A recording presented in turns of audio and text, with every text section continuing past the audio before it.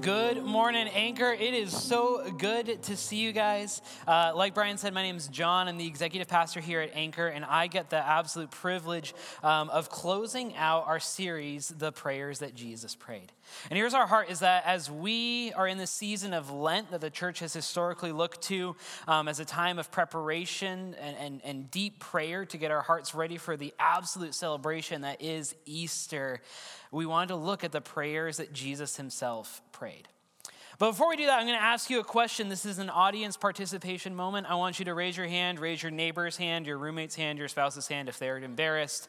How many of you would call yourselves a sore loser? All right, sore losers. There we go.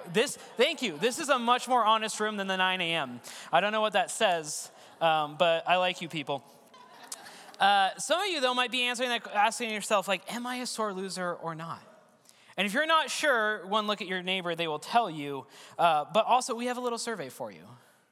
So get out your notes app. You can make little ticks for each of these questions that you might say yes to. Have you ever suggested playing a game with a group of your friends and had everyone look down at the floor? Growing up, was there a family rule such as we don't play Monopoly with your name here? Have you ever had a new person say, hey, let's play a game, it's going to be really fun, and then have everyone try not to look at you because they know it's not fun? Have you ever broken a game board or game pieces? When you visit your parents' house, are there still makeshift game pieces with a game because you broke or threw or lost the pieces in a fit of frustration? If you answered yes to even one of those questions, let alone a multitude of those questions, you're a sore loser. That's okay. That's why we're at church, right? We process through these things. Early in our marriage, my wife Rose was what I would call the stereotypical sore loser. Critics have said I was a stereotypical sore winner. And so that's a great combo, right? So when I say your typical sore loser, it's the kind where we'll get frustrated during the game if it felt like she was losing. I might have made some comments I thought were joking. She did not think were jokes. And then would be angry and a little frustrated with me for hours after the game. That's what we call your typical sore losers. But there's a couple other kind of sore losers that I realized I'm actually one of. I was really cool in elementary school, and like all the cool kids do, I hung out at chess club, and so I was a proud member of the Vinland Elementary Chess Club for a couple of years. And one of the things, how many of you guys have a basic knowledge of chess? Okay, basic knowledge of chess, okay. It's okay if your hand's up because you watched Queen's Gambit with the rest of us during the pandemic. Like, that's fine. That's helpful. There's a couple of kinds of sore losers that I learned about specifically as my time as one of the cool kids in the chess club, because we're all cool kids in the chess club. And that's, one is this. One is what I call the early quitter. This is the kid who's playing chess and they do a move that's a little too adventurous with their queen, and they lose it early in the game and they walk away because they just don't want to keep playing anymore. And there's so much game left, there's so much time for them to come in, and they just refuse. The other is this. I have this image of a third grader in my head. I don't remember his name, which is good for him and for my soul. And they're the sore loser who just doesn't want to admit that they've lost. You see, in chess, there is a moment where you're like, okay, it is over for me. I'm about to get checkmated. I'm going to just knock my king over and resign. And that's called, it's good decorum, right? This kid, we can call him Bobby. I don't know. Sorry for any Bobbies in the room. I don't know his name. But Bobby would take his king and just move him square to square to square to square. I had 7 pieces left. Bobby just had his king left. And he would just move it from square to square to square, refusing to acknowledge that the game was essentially over and he had lost.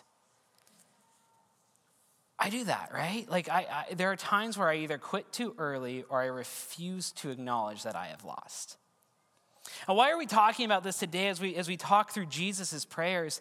It's because as we look at the most important, like one of the last prayers of Jesus' life, we see a reality that we don't want to face, but we have to face, which is we will lose in our life. There are going to be moments of loss.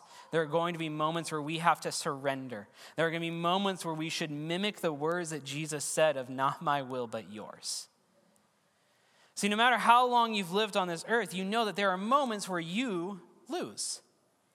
There are moments where you are frustrated and you go, I thought this was going to go one way and it's gone something else. Maybe you're a young adult and you're here and you're fresh out of college and you're so excited for this job that you just put in an application for. We're hearing constantly that everyone's hiring, but it seems like no one's hiring you. And you know, I'm qualified for this job. I put in my resume, and somehow 8 hours later, I get an email that says that in those 8 hours, they very carefully considered your resume, but have decided to move forward with another candidate for the position. Maybe you are here and you've been dating someone for a while, and you thought you had a life together planned out, and it turns out that's not the case. And you're sitting there going, I lost something I didn't think I was ever going to lose. Maybe you're struggling and it's not that heavy. Maybe you're struggling with, it's your senior year, you're playing sports and you lose that big game and you don't get to go to state playoffs and you go, no, this was the plan, this was going to happen. But we have to deal with that loss. Maybe it's a loss of a loved one. Maybe it's a loss of a dream, whether it's a career or maybe you're struggling with infertility. Whatever it is, there is a reality that we must face, which is that in our life, there are moments where we will lose. There are moments in our life where we need to surrender. And if I'm, to be honest, like there are times in my life that going into Easter, which is a celebration, the biggest celebration that the church has, that I would struggle with celebrating because I was in a season of loss. And I would have a really hard time getting to a spot where I would say, not my will, God, but yours be done. I think something that I didn't know because I hadn't looked hard enough at Jesus, and it's so encouraging for us to realize and look to, is that Jesus had a hard time with that as well.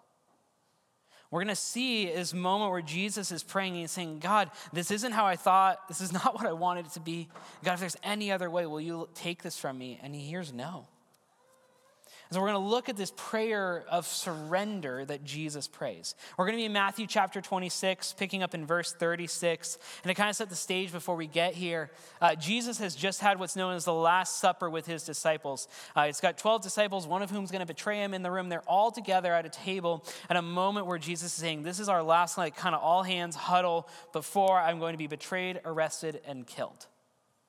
And in it, he says some really crucial things we're going to talk about later. But then after that dinner, he knows I'm going to go and be betrayed and arrested and ultimately killed.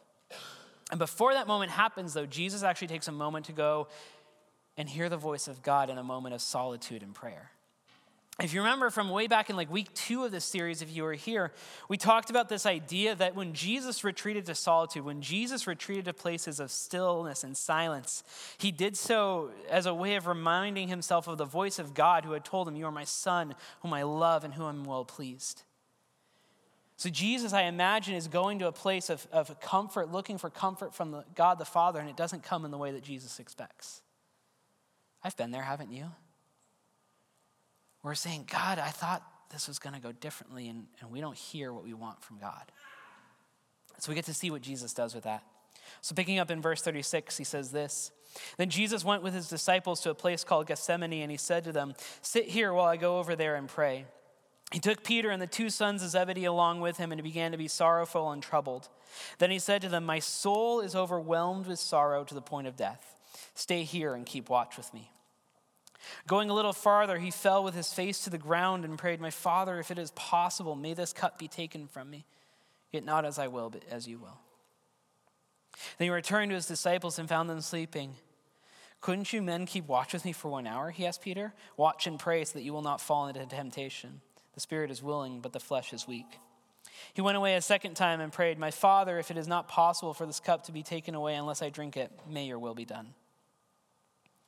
When he came back, he again found them sleeping because their eyes were heavy. So he left them and went away once more and prayed the 3rd time, saying the same thing. Then he returned to his disciples and said to them, are you still sleeping and resting? Look, the hour has come and the Son of Man is delivered into the hands of sinners. Rise, let us go. Here comes my betrayer.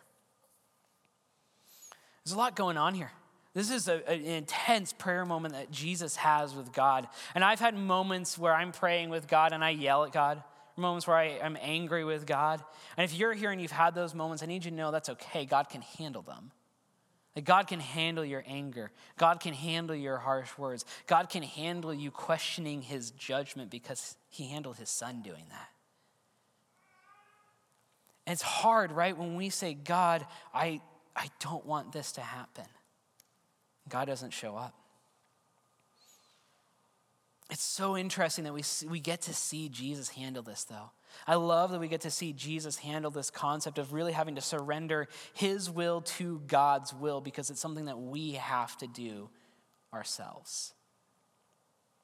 It's so important, I think, for us to learn how to surrender well when we are followers of Jesus. And so we see this idea of surrender around the prayer that Jesus prays in the garden.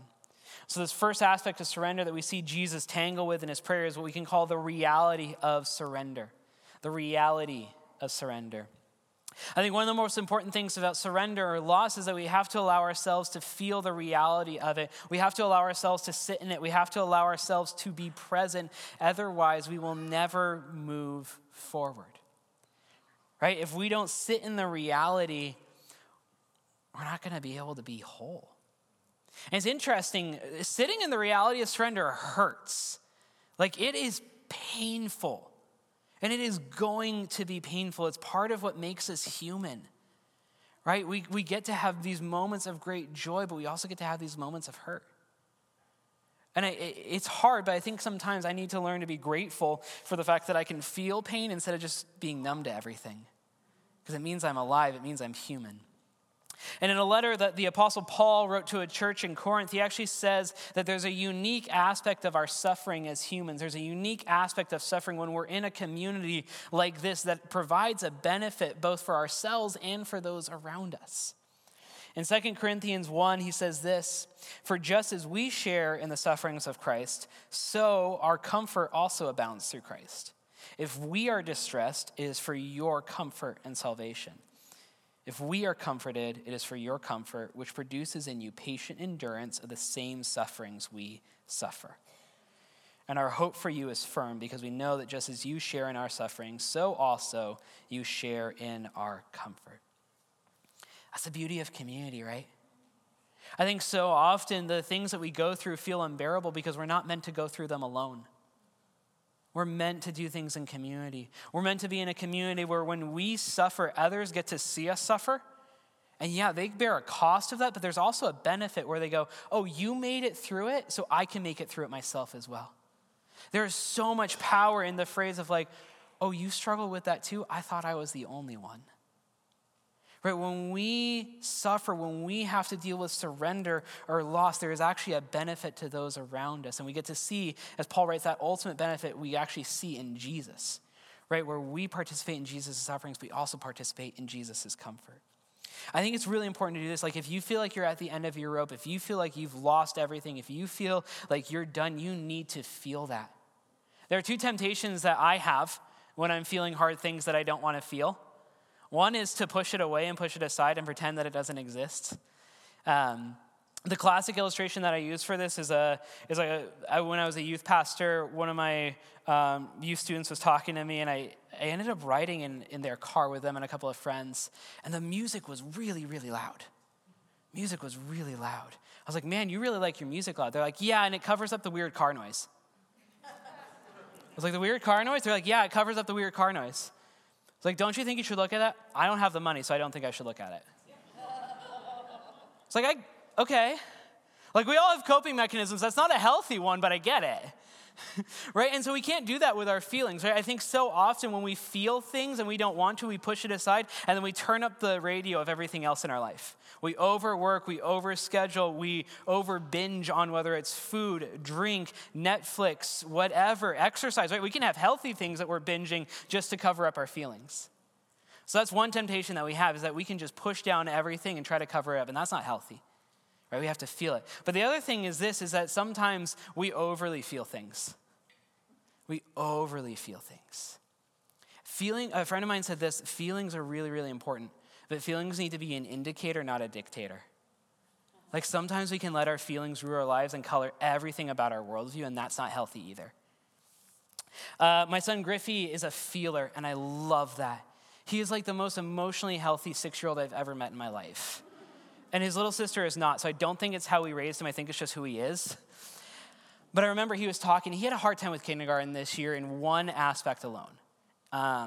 He had an amazing teacher who had a really complicated pregnancy, and blessedly her and baby are okay. But just, it is hard. Just a rotating door of substitutes this year and not knowing the plan. And Griffey, my 6-year-old, thrives on knowing the plan. And so those days were hard. Like, it was hard to come back from winter break and be like, I don't know who your teacher is, but let's like walk into school together. Which also I was like, I don't know if we can do this, but Dad's going to try with a mask on to walk into school together in January. We're going to see. And it worked, and he was better. But I remember we tried to do a really good job of affirming his feelings. But then I noticed that he had started to develop a narrative. And he goes, kindergarten's been really hard for me this year.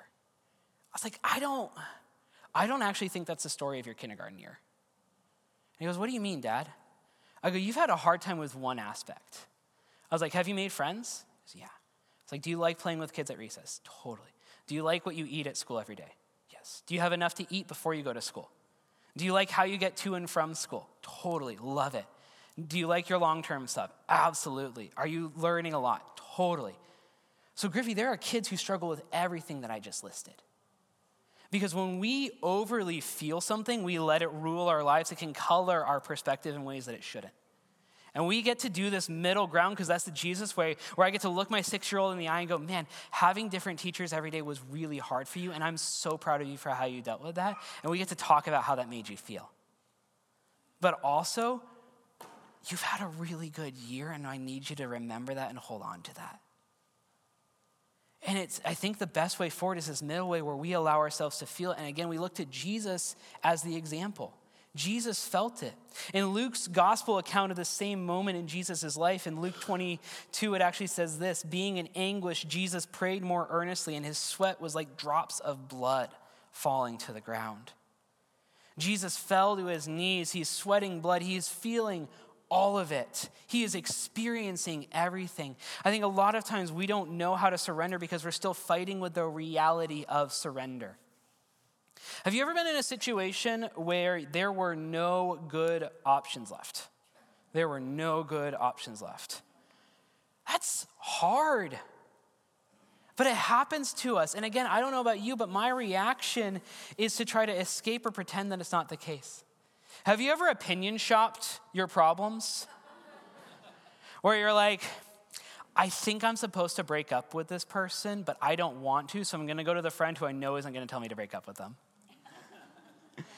Or, man, I think I'm supposed to keep pushing ahead in my major right now in college, but it sounds really hard, so I'm going to go to my friend that says it's okay, you can drop out and do whatever you want, instead of the parent who I know is going to encourage me to be the best person I can be.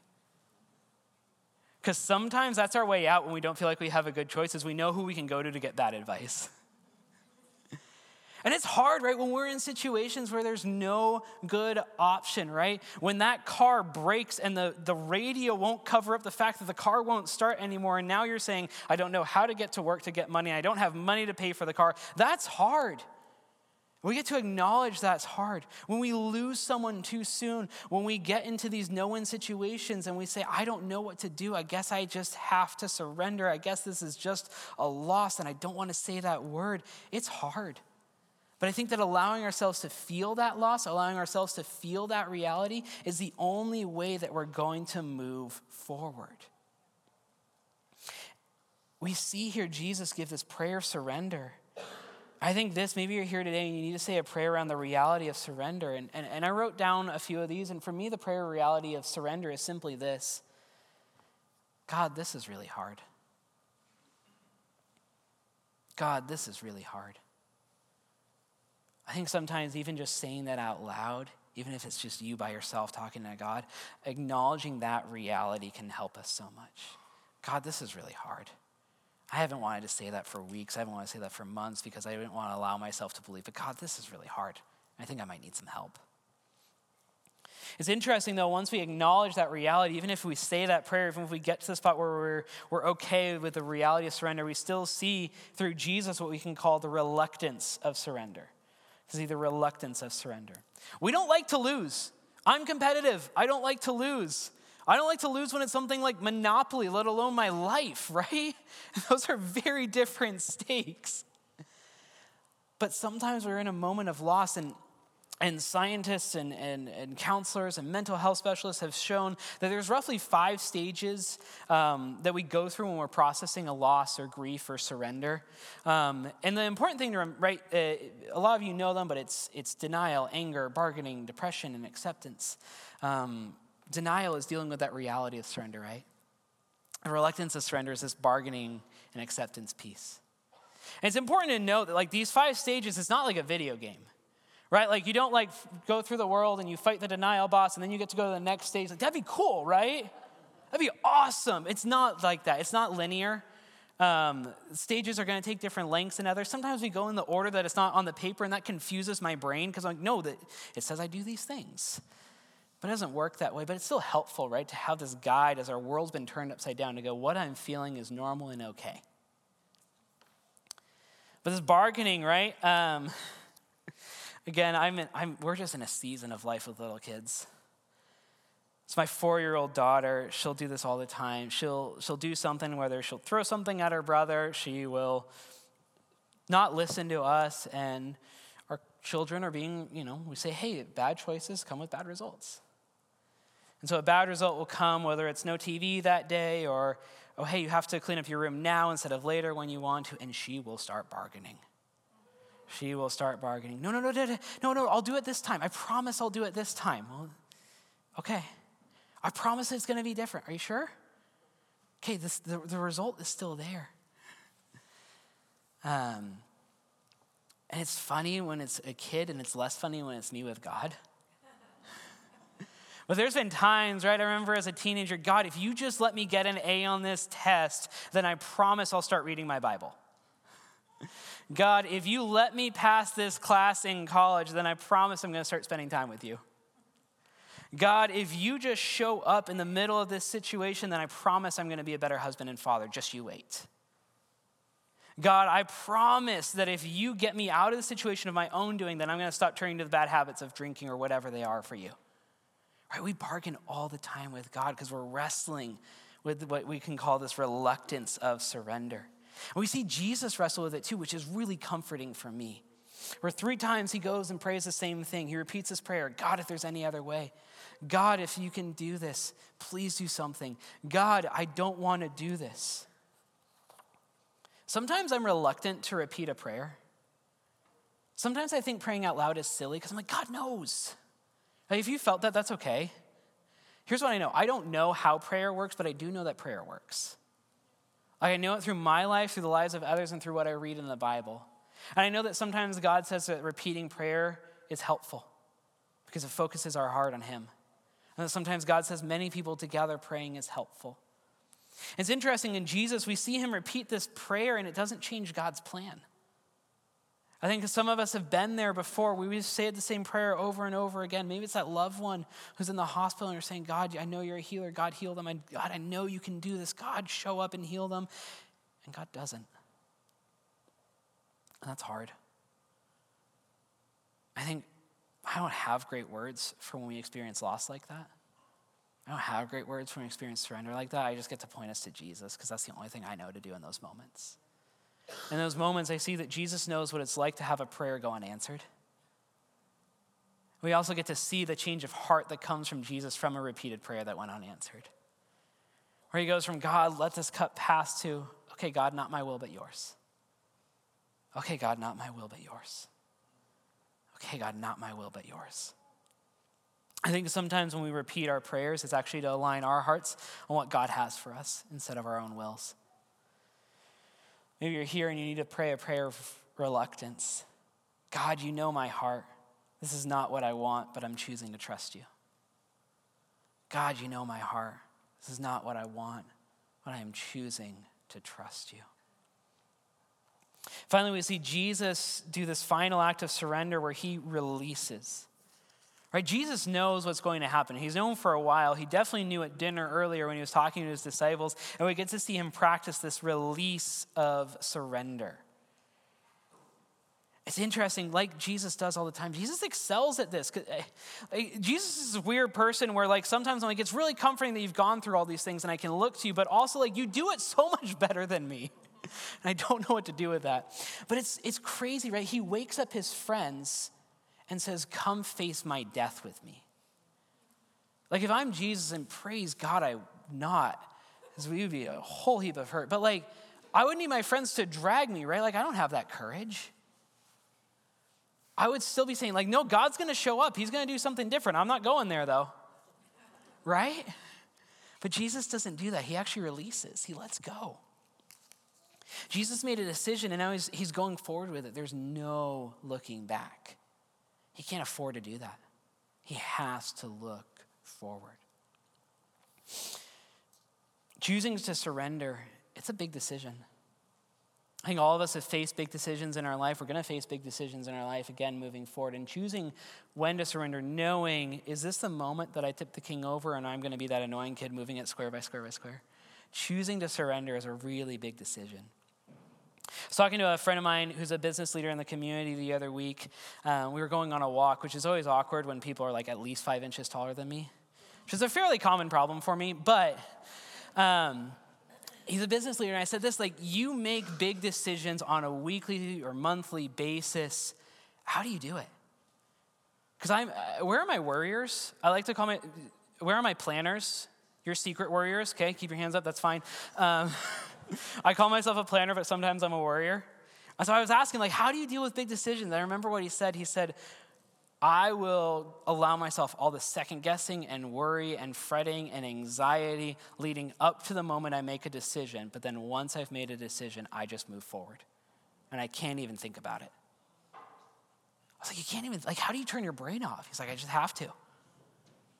I've never been envious of someone being able to turn their brain off, but like in that moment I was. I was fascinated. I kept asking him more questions, like, how does this work? And it came down to, he goes, once I've made a decision, I have to commit and move forward. And sure, 9 months, 12 months down the road, I'll look and be like, oh, cool, that worked. Or like, maybe it didn't. But until that point, I just have to keep moving forward. I love that we have this example of Jesus releasing in that way, where he says, no, I got to move forward.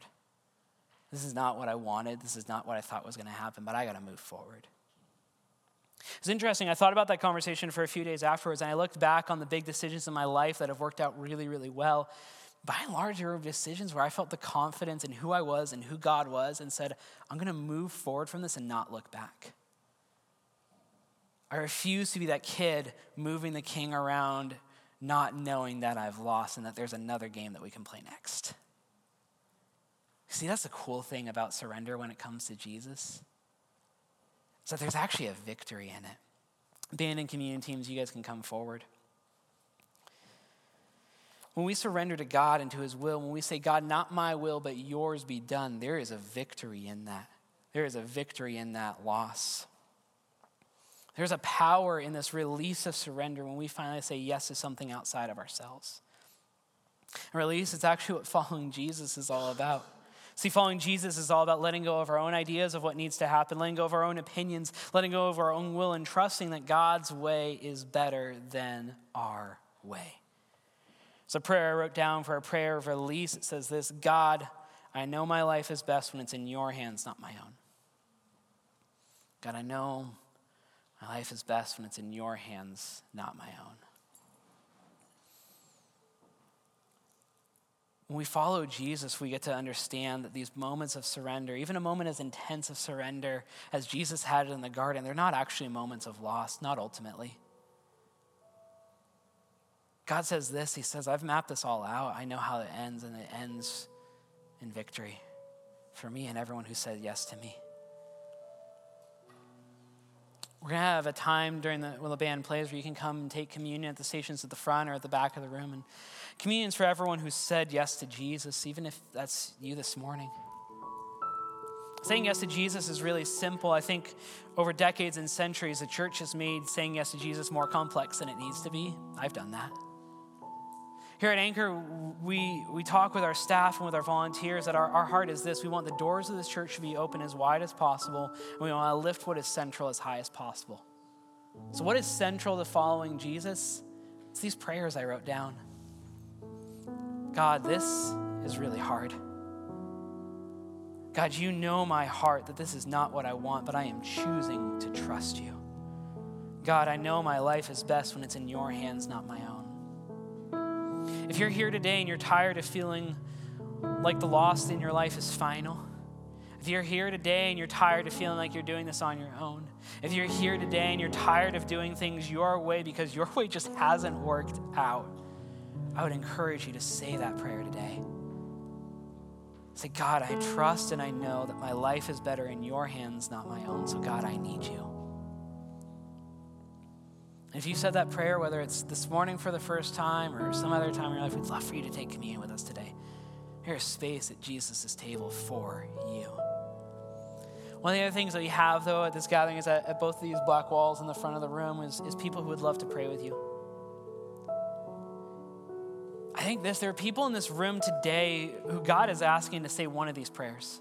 Maybe God's just asking you to finally face the reality of surrender, finally face the reality of loss. Maybe God's asking you to finally say, God, this is really hard. And I haven't wanted to say that because saying it means it's real and I can't handle it being real, but I'm going to take that step and trust that you know better than I do, God.